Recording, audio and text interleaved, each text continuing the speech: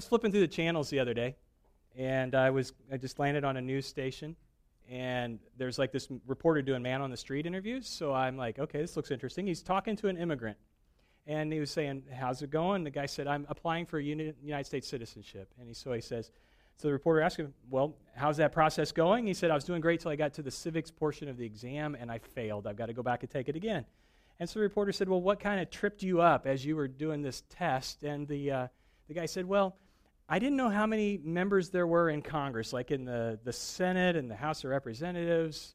And the reporter goes, I don't think I know that. To which then I'm sitting on the couch, I'm feeling all smug, like, oh, guys, come on, there's like 100 in the Senate, and there's like 435 in the House of Reps, so there's like 535. Wait a minute, do they include the non-voting delegates from the District of Columbia and the so I have to Google it myself. I'm like an American citizen. I don't know this. And which got me to thinking, if you were not already an American citizen, could you become one? Do I have what it takes to become a citizen? Do you know, here's the test for you. Do you know the 3 ways you become an American citizen? Number 1, you're born on American soil. 2, 1 or both of your parents are American citizens. Or 3, you go through the immigration process. Right. So that's how you become an American, which then kind of got me to think about another question. Do you know how you become a Christian? Like, if you had to become one, somebody asked you, would you know what to say? I think if you were to ask 100 different people, what does it take to become a Christian? You probably get 95 different answers, right? I just know from my own conversations with people, like, well, how do you become a Christian? What does it mean to be a Christian? I've had people tell me this. Well, I am an American. America is a Christian country, therefore I am a Christian, right? I've had people kind of the variation on that is, I was like, day one, my parents had me in church. I've been a Christian my entire life. Like, I was born and raised in church. I've always been there. I'm a Christian because my parents and my grandparents, it's just our family. We're just all Christians. Or, like, my parents had me sprinkled when I was a baby, or I went down front and I prayed that prayer, or I raised my hand, or I was baptized, or whatever. I've just always been a Christian. I've had other people tell me, like, I'm a good person, and hopefully my good outweighs my bad. So in their mind, they kind of equate good person equals Christian, so I'm a Christian. What do you think? How do you become a Christian? Is it something you're born into? Kind of like if you're born in a Buddhist family, you're just naturally Buddhist. If you're born in a Islamic family, you're naturally a Muslim. If you're born in a Christian family, of course you're a Christian because you're just born into it. Is it something you have to choose? Is it like American citizenship? You got to do something? How does that work? Is it like, okay, if I'm a good person, I must be a Christian? Well, how would you answer that question is very important. And I want to take the next 2 weeks, this week and next, to answer that question about what does it take to be a Christian? How do you become one? For one thing, my assumption is, even as many people as are here today, that there's always going to be people at Connection who would say, I'm not a Christian. And they're just very forthright with that. I'm a seeker. I'm interested in finding truth. I'm interested in what you guys believe. I'm looking over the fence. I'm investigating. It'd be my prayer that we'd have people like that here every week. So if that's your story, welcome. I'm glad you're here. Our whole purpose as a church is to connect people to God and each other through Jesus. So we always want to have people here who are seeking and say, I'm not a Christian, but I want to know more. For some of you, the answer to that question is, how do you become a Christian? You're like, I don't know. I know I am one, but I don't know that I could speak intelligently on it.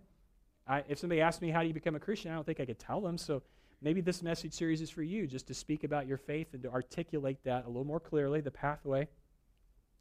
And really, with all the different viewpoints that are out there about how you become a Christian or what it means to be a Christian, I think maybe it'd be a good time just for all of us to get on the same page. Because really, honestly, there are a lot of traditions in different churches that have sprung up about how you become a Christian, what that looks like, what the pathway is. For us, I would just like to go back to the Bible, and just say, at the beginning of all things, what does this say God wants us to do if we want to become a follower of Jesus, if we want to become a Christian? There's a saying, it says, a river is purest at its source. So why don't we just go back to the source and not dismissing anybody's experience and what tradition or what your pastor or your parents taught you, but why don't we just say, what does the Bible teach about becoming a Christian? Because I know over time there's all these different ways of doing things that have developed up. I know that it's created a lot of confusion among people, like, well, this church says that you should raise your hand and pray this prayer, and this church sprinkles, and this church immerses, and this church doesn't do anything. How do you become a Christian? I know it creates a lot of confusion. Like, if you Christians can't even agree with each other, why should I even become one? So again, I think we can all agree at least on this. So as a church, that's kind of what we do with everything. We want to say if the Bible speaks to it, we'll say what the Bible says. If the Bible doesn't say anything about it, we'll try to do our best to figure it out, and we'll just have a lot of grace with each other. But in everything, we want to say, what does the Bible teach us about this? So we're going to stick to the Bible. And today, I'm going to do my best to teach the Bible, but I don't want you to go out of here and say, well, Brian says. I don't want you thinking about what it means to become a Christian and say, well, my parents said, or my grandparents, or my favorite pastor, or that guy on TV. I want you to be able to walk out of here and say, the Bible says, this is how you become a Christian, a Christ follower. Now, if you say, well, I don't even know where to go in the Bible to find that, I want to help you with that. In the Bible, there's a book called Acts. It is the history of the early church, a matter of a few decades. So if you turn in your Bible to Acts, we tried to make sure everybody had one, or at least the opportunity to have a Bible. You want to turn to Acts chapter 2. If you took one of the Bibles that we were giving away on the way in, it's page 770. There is no shame in going to the table of contents to look it up. That's awesome. Just find it however you can find it. We're going to go through Acts. What I want to do is, because this is an eyewitness accounting of how the church began, I want to go through it because there are several eyewitness accounts of conversion stories.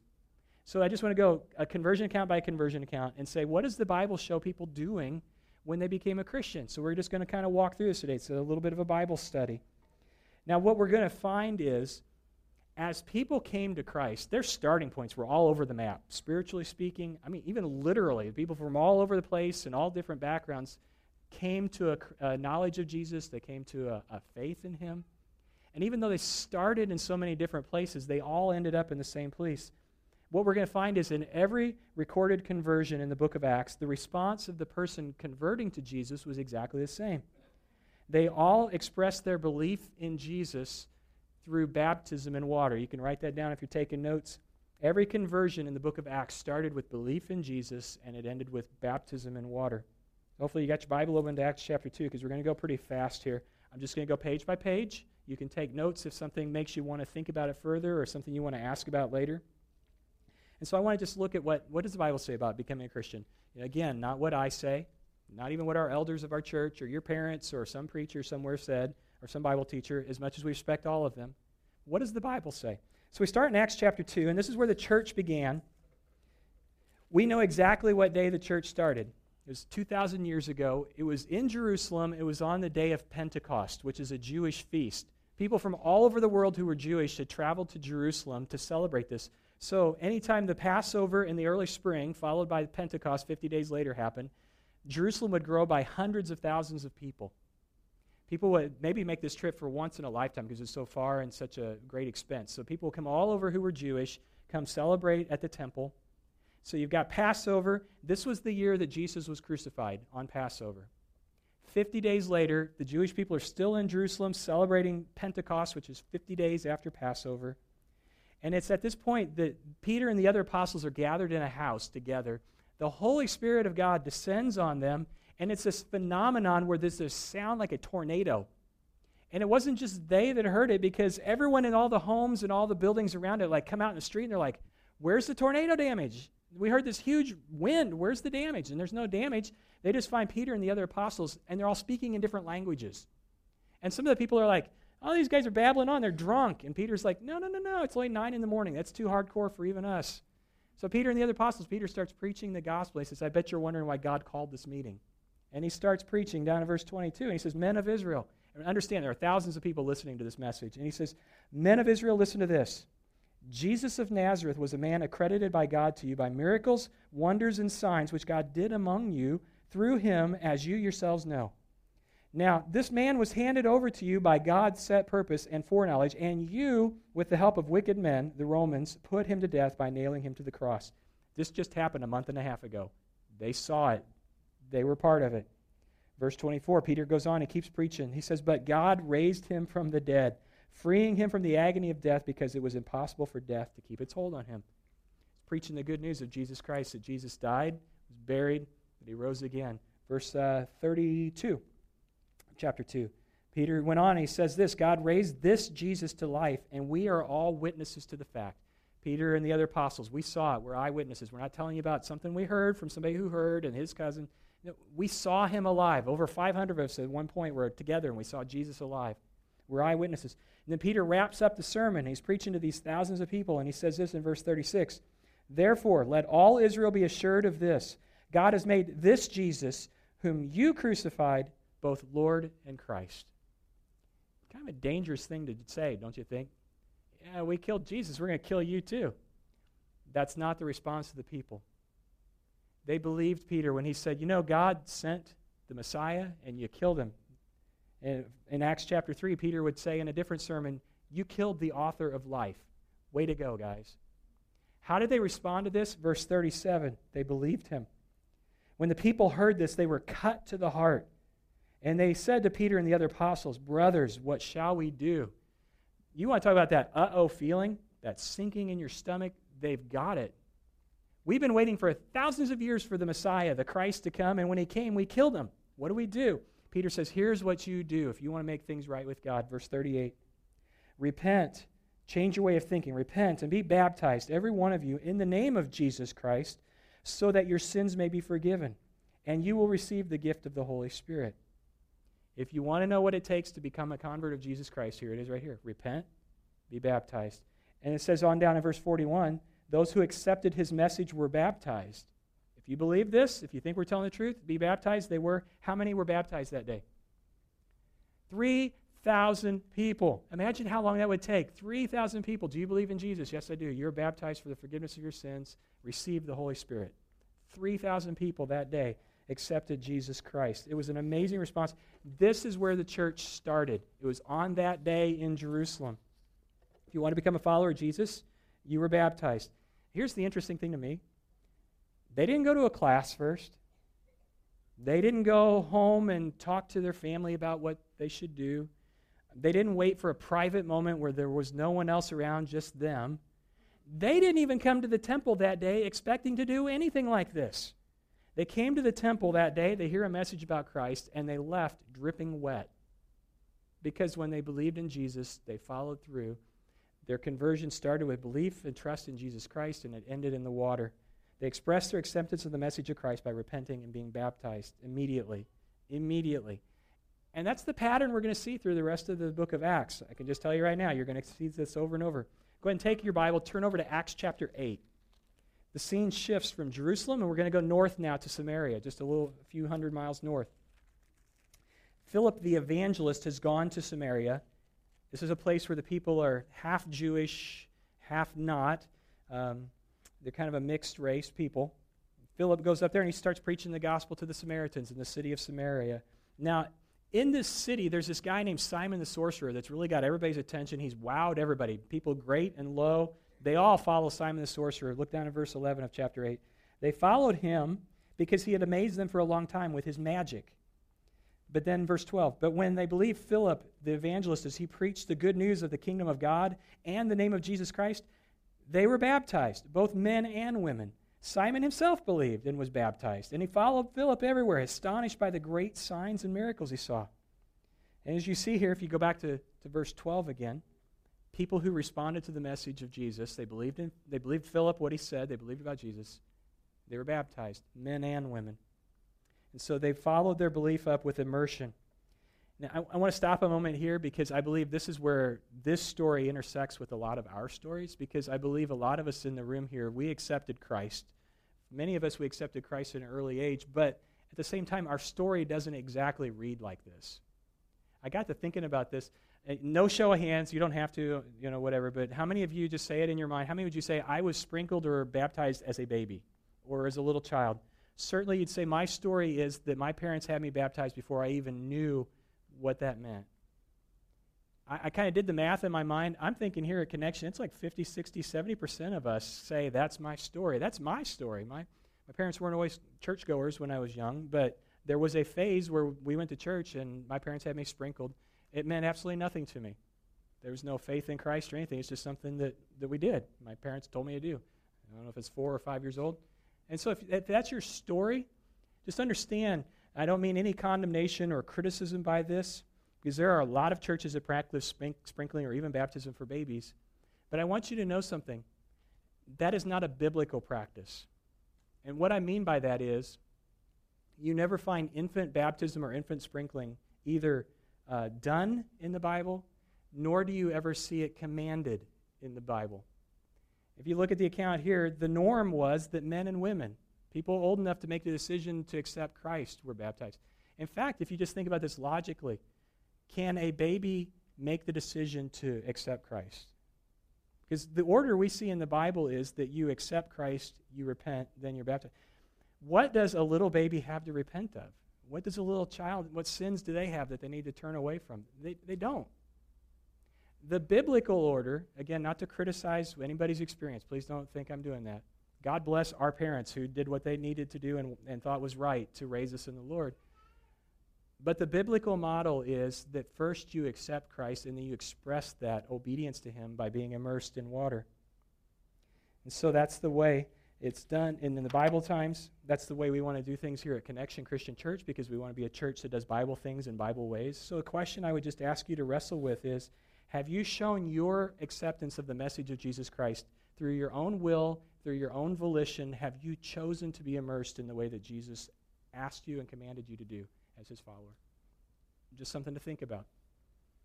Well, you continue on in Acts chapter 8, and the pattern continues. Philip is up in Samaria, and God says, I got another job for you, Philip. So an angel of the Lord goes to Philip and says, you need to get down to the road that goes from Jerusalem down to Gaza.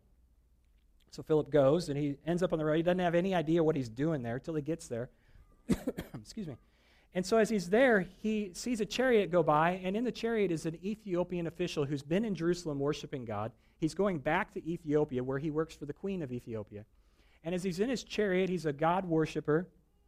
He's reading from the prophet Isaiah. And as Philip comes alongside his chariot, he recognizes this guy's reading Isaiah the prophet. So Philip says, hey, buddy, you know what you're reading? Do you understand it? And the guy's like, the Ethiopian's like, how can I understand it if I don't have somebody explain it to me? Philip says, this is your lucky day. I'm a Bible teacher. So the guy says, come on up in my chariot. Explain this to me. So you read down here in chapter 8, in verse 35, then Philip began with that very passage of Scripture and told the Ethiopian the good news about Jesus. It just so happens that he was reading from Isaiah the prophet, a section that talked about Jesus. So Philip started there. He preached the gospel to this guy. And in verse 36, as they traveled along the road, they came to some water, and the eunuch said, look, here's water. Why shouldn't I be baptized? And he ordered the chariot to stop. Then both Philip and the eunuch went down into the water, and Philip baptized him. When they came up out of the water, the Spirit of the Lord suddenly took Philip away, and the eunuch did not see him again, but went on his way rejoicing. So I want you to notice something here. All the Scripture tells us that Philip did is he told him the good news about Jesus. Apparently, something about the teaching and the preaching of the gospel of Jesus includes the message about baptism, because the eunuch's the one who says, look, there's water. What's keeping me from being baptized? And then I want you to notice something else. They went down into the water for this baptism. In the Bible, anytime you see the word baptize or baptism, it is a Greek word that we've just made an English word out of. It literally means to put something underwater, to submerge something, to sink like a ship, to plunge underwater. And so you don't have to be a Greek scholar here to get this, though, because it says they went down into the water, they came up out of the water. When we talk about baptism, every baptism in the Bible was a baptism of immersion. It was not a sprinkling. That came about later. It's one of the traditions that developed in church history much later, but it was not a biblical practice to sprinkle. That came about later. And so I told you, sprinkling was part of my story. I came to faith in Christ later. I actually did decide I want to be a follower of Jesus. And at that time, I made the decision very personal, and I said, I'm going to follow through. I'm going to be baptized. And so on December 12th, 1976, I was immersed into Jesus Christ. I can look back and say, in that moment, I made a decision that I'm all in for Jesus. A decision, by the way, I've never, ever regretted, never, ever wanted to take back. But I can say in that moment, in the same way I can say on October 10th, 1992, Kirsten and I were married, I can say on December 12th, 1976, I put my faith in Christ. I may have been learning about him all before. I may have loved him and followed him, but in that moment I could say I was obedient to him. And the first thing that he asked me to do, the first thing that he commanded as his follower, and I did it. My decision. Have you done that? Well, let's keep going, because we're going to run out of time if we don't. There's a lot of conversions here, and we're not going to get through all of them anyway. But the next person I want you to look at is in Acts chapter 9. I want to show you how the Apostle Paul became a Christian. Now, the Apostle Paul, his friends, his Jewish friends, would have known him as Saul. And earlier in his career, he was not in any way associated with Christ at all, other than to say to hunt down Christians. In fact, he made it his goal to eradicate this Christian faith before it really got started. He went around all over Jerusalem, and Saul says part of his story was that he would arrest Christians, put them in prison, and then when they were executed, he was there giving the thumbs up. Not a great guy. He even decided to take his show on the road. He found out there were some believers, some Christians up in Damascus, Syria, and he's like, guys, let's go get them. So he gets some papers, and he goes, and he's on his way to Damascus to arrest Christians and put them in prison and kill them, when he has a literal come-to-Jesus meeting. Jesus, meets with him right there on the road to Damascus. There's this blinding light, and all of Saul and all of his companions fall to the ground. They can't see a thing, and Saul hears this voice. He says, Saul, Saul, why are you persecuting me? And Saul, this is down in verse 5, and Saul's like, who are you, Lord? He says, I'm Jesus, whom you're persecuting. Now, Saul, get up, go in the city, and I'll tell you what to do. So Saul goes into the city of Damascus. He's still blind. His companions had to lead him in. Then Jesus goes, and in a vision, he appears to a Christian in Damascus, a guy named Ananias. And he says to Ananias, I want you to go to Straight Street here in town. I want you to look for a guy named Saul, and I want you to preach the gospel to him. And then Ananias gets a little nervous about this. And have you ever done this? You ever tried to give God information because you don't think he knows something? Ananias is like, Jesus, seriously? Isn't that the guy who's hunting down Christians and killing them? You really think this is a good idea? And Jesus is like, hey, enough of that. I'm going to show him how much he has to suffer for my name, but you just need to go and preach the gospel to him. So Ananias goes to Straight Street. He starts asking around, where's Saul? You come down to verse 17. Ananias went into the house, and he entered it. And placing his hands on Saul, he said, Brother Saul, the Lord, Jesus who appeared to you on the road as you were coming here, has sent me so that you may see again and be filled with the Holy Spirit. In verse 18, it says, immediately something like scales fell from Saul's eyes, which is kind of gross. But then he could see again. He got up and he was baptized. And in Acts 22:16, Paul was telling his testimony. He said, Ananias said to him, Saul, what are you waiting for? Get up and be baptized, washing away your sins. And so he did that. He got up and he was baptized. Verse 19 here. After taking some food, he regained his strength. I love this. Saul, for 3 days, he's in Damascus. He's not eating. He's not doing anything. He's just praying. He's like, how could I have been so wrong about God? How could I have killed all those people in the name of God, and yet they were truly following God? How could I have been so wrong about Jesus? And yet Jesus forgives him. Jesus gives him a new start, gives him an entirely new mission. In fact, I think it's fair to say that we are here today because of the work of the Apostle Paul. And so God says, I'm not done with you, but you need to repent. You need to be baptized. And Saul was. He didn't even eat. He hasn't eaten for 3 days. And the first thing he does is he gets baptized immediately to show his new direction in his life. And so he did that. Well, we go on. I want to show you at least one more account. If you move on to the chapter 10, this is a huge turning point as we see a Roman centurion named Cornelius and his entire family become Christians. Huge turning point in the book of Acts, because up to this point, the only people who have become Christians are Jewish people or Samaritans who are half Jewish. At this point, the scene shifts, and the big question is, will God let Gentiles like us into the church? And the answer is yes.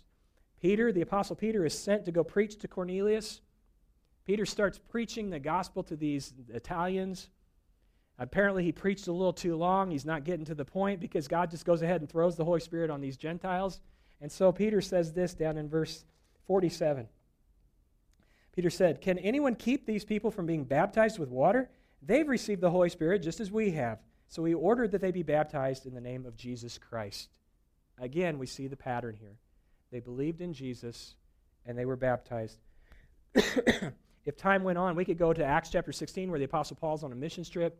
He goes to the city of Philippi in Greece, meets a woman down by the river. Her name's Lydia. They're at a place of prayer there. Paul's teaching about Jesus. Lydia is a very wealthy woman, a dealer in purple cloth from Thyatira, and she and her family accept the Lord. They're baptized right there in the river on that Sabbath day where Paul taught them. And then she opens her home up and says, come stay with me.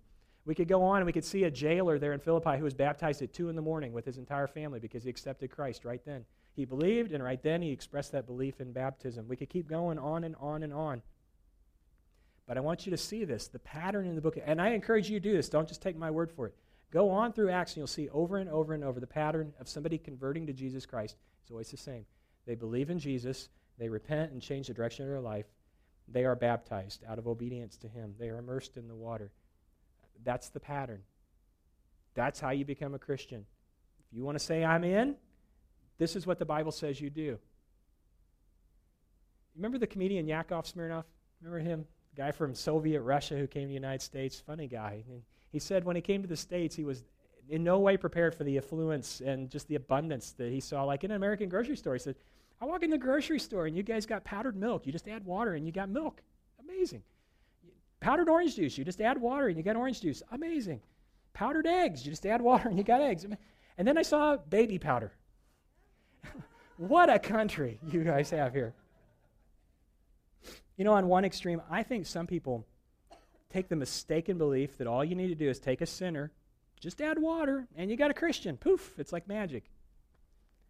Just got to get them into the baptistry. And I honestly would understand if you would say, with all this emphasis you're putting on baptism today, it sounds kind of like you're saying that, just like kind of like it's elfin magic. Just get somebody baptized and they're good, right?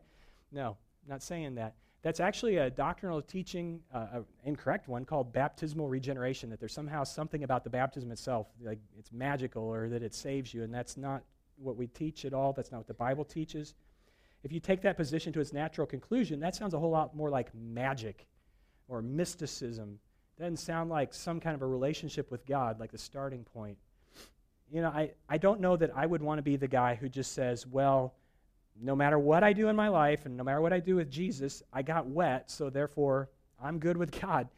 Do you really want to stand before God Almighty on that day and say, you got to let me in because I'm dripping wet. See, I'm wearing my flip-flops still. I'm good, right? You really think God's going to go, I had my doubts about you and I really was not going to let you in, but you got me. You got baptized, so yeah, I got to let you in. Really think that's going to work? I wouldn't count on that. In fact, if all it took to get people into heaven and get into a right relationship with Jesus was just get them baptized, we'd get our biggest guys in church. Randy, are you up for this? Jim, Kyle, just go tackle people, drag them into the baptistry, and dunk them. I don't care if you accept Jesus or not. You'll thank me later, right? Get under the water so you can get into heaven. It doesn't work like that. You don't just add water and get a Christian. The forgiveness of your sins, the gift of the Holy Spirit, becoming a Christian, it takes more than baptism. But if you read the Bible with just an open mind and just simply read it without any preconceived ideas, it is impossible to escape the conclusion that baptism is a part of your conversion experience. As you look over and over and over, people accepted the message and then they were immersed.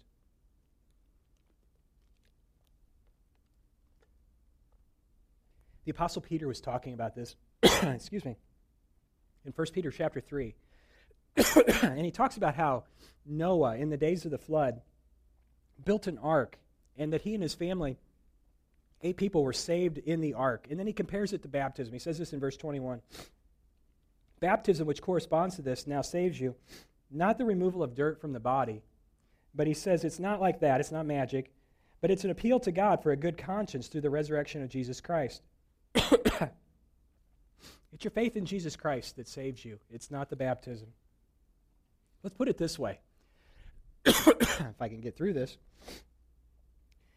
It's not the baptism. It's not that the baptism is how you get saved. It's not how you get forgiven of your sins. It's through your baptism. That's when you become a Christian. That's when your sins are forgiven. That is when you seal the deal with Jesus. Excuse me. Some people still will ask, though, do I have to be baptized to be saved? Is that really something I have to do? And I would think, why would you ask that question? If your Lord and Savior says, do this, he's your boss. Why not just do it?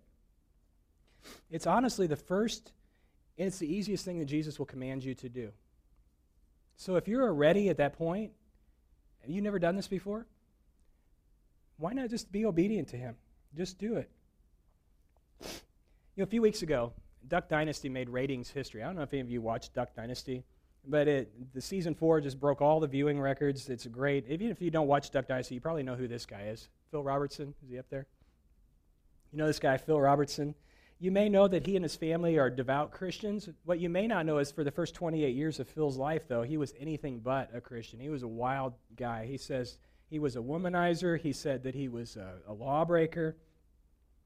For the first part of his life, it was so rough. He said after 10 years of marriage, Kay just had enough. His wife, she took the kids and she left. It took him about 3 months to get so miserable he couldn't take it anymore. He came to where she was, and she said, this guy, this big macho guy who's never cried before, he's crying, and he said, I can't eat, I can't sleep, I'm miserable, you got to come home. I want my family back. And she said, Phil, I'd love to take you back, but you can't do this on your own. It's bigger than you. You're going to need some help here, buddy. And Phil's like, you're talking about God, right? And she's like, yeah, you need God's help. Well, he was willing to do anything to get her back, so she struck while the iron was hot. She got the pastor in her church to meet with Phil. The pastor walks in, and Phil looks at him. The first thing he says is, I don't trust you. The pastor said, if I was running around with people like you're running around with, I wouldn't trust anybody either. But then pastor said, do you trust this? Do you trust the Bible? Phil said, yeah, I trust that, but I don't take any man's word for anything. So what the pastor says, well, let's just study the Bible. For the next few hours, they studied the Bible. And Phil said, as the pastor was leaving, I'm going to look through everything you said, because, I don't take any man's word for anything. The pastor said, check it out. Apparently it checked out, because the next day, Kay came home, and she found a note from Phil that said, meet me at the church. And she and the kids got to church just in time. As they walked in, Phil was in the baptistry. And the pastor was taking his confession of faith in Jesus Christ. And they got to see their dad, their husband, baptized. I love the way Phil said it. He said, for the first 28 years of my life, I didn't know the gospel and I didn't know Jesus Christ. He says, now I'm trying to make up for lost time. That's what it looks like to repent. That's what it looks like to come to Jesus Christ and put your trust in him. What do? You believe, you repent, you're immersed into him. So, kind of begs the question, though, because a lot of us have a story that's different than that, and no blame, and it's maybe the way we were raised, but what do you do if you say, well, I am a Christian, but that's not my story. I wasn't taught to do that. I never knew that. Like, I have a different pathway to where I got to now. I am a Christian. I love Jesus, but I've never been immersed. What do you do with this? My invitation to you would be, do the next right thing that you know to do. Your Lord and Savior asks you to do this, so do that. In fact, this is such a level of commitment that we think Jesus asks us of, that we as the leadership of the church, the elders, have said that anyone who wants to place membership here, we ask, if you're a believer in Jesus Christ but you've not been immersed, please do this. And it's not that we're saying this is a requirement for membership. We're saying that your Lord asks you to do this. He commands you to do this. So be obedient to him. Do the right thing. Set the right example. Do it out of respect to him. And I'll say this to you. If you're like, I really don't think I need to. I don't want to. But, man, if you guys insist, all right, I'll do it because you say I have. Hey, don't even bother if that's your attitude, because that's really not the right attitude to go into this with. You're not throwing God a bone here. You're not doing him a favor. God does this for your benefit. You don't know how special and sacred a baptism by immersion by your own choice could be if you've never done it.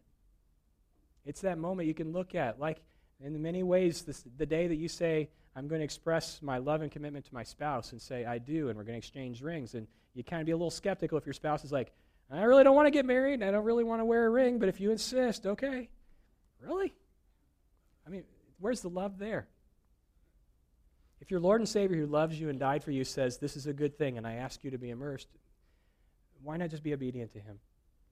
And I know maybe there are some of you who say, I've never done that because I'm just not a Christian. Maybe today is the day that you come to Jesus and say, you're my Lord, and I'm committing to you, and I need to be baptized. And I want you to know the time to do that is the time that God's put it in your heart. You don't have to wait. We can baptize at any time. We have a church that's available to us at any time. It's just around the corner from here, and we can baptize any time, including today. Let me pray for you right now, and then I have one more thing to say to you. Would you stand with me as we pray? Father, thank you that you've given us your word. You give us very clear example and teaching. Thank you for the gift of salvation. You didn't have to save us at all. You could have just left us to the consequences of our sins, and that would have been just. But you are a God of love, and you want to forgive us. So thank you for that. I pray that we would always just be so grateful for the love you have for us. I pray that we would be obedient children. And Father, I know this is a difficult issue because we have so many pathways that have brought us to you, and so many of us for our lives have loved you, but we maybe didn't know to do this. And for some of us, maybe this is the first step to becoming a part of your family. I pray that today, Father, you give us boldness and strength to do the next right thing. And I pray this in Jesus' name. Amen. Hey, if this is a decision you need to make, I'd love to talk to you after church or talk to one of our elders. And again, we have baptistries available at any time. If you'd like to think more about this and talk more about this, we have a baptismal forum. It's not really a class, it's just a forum where you can come ask questions today at 2 o'clock at the office or this week. The information's in your bulletin. If you need to talk more about this and ask questions, I understand. Just avail yourself of these opportunities and do the next right thing, would you?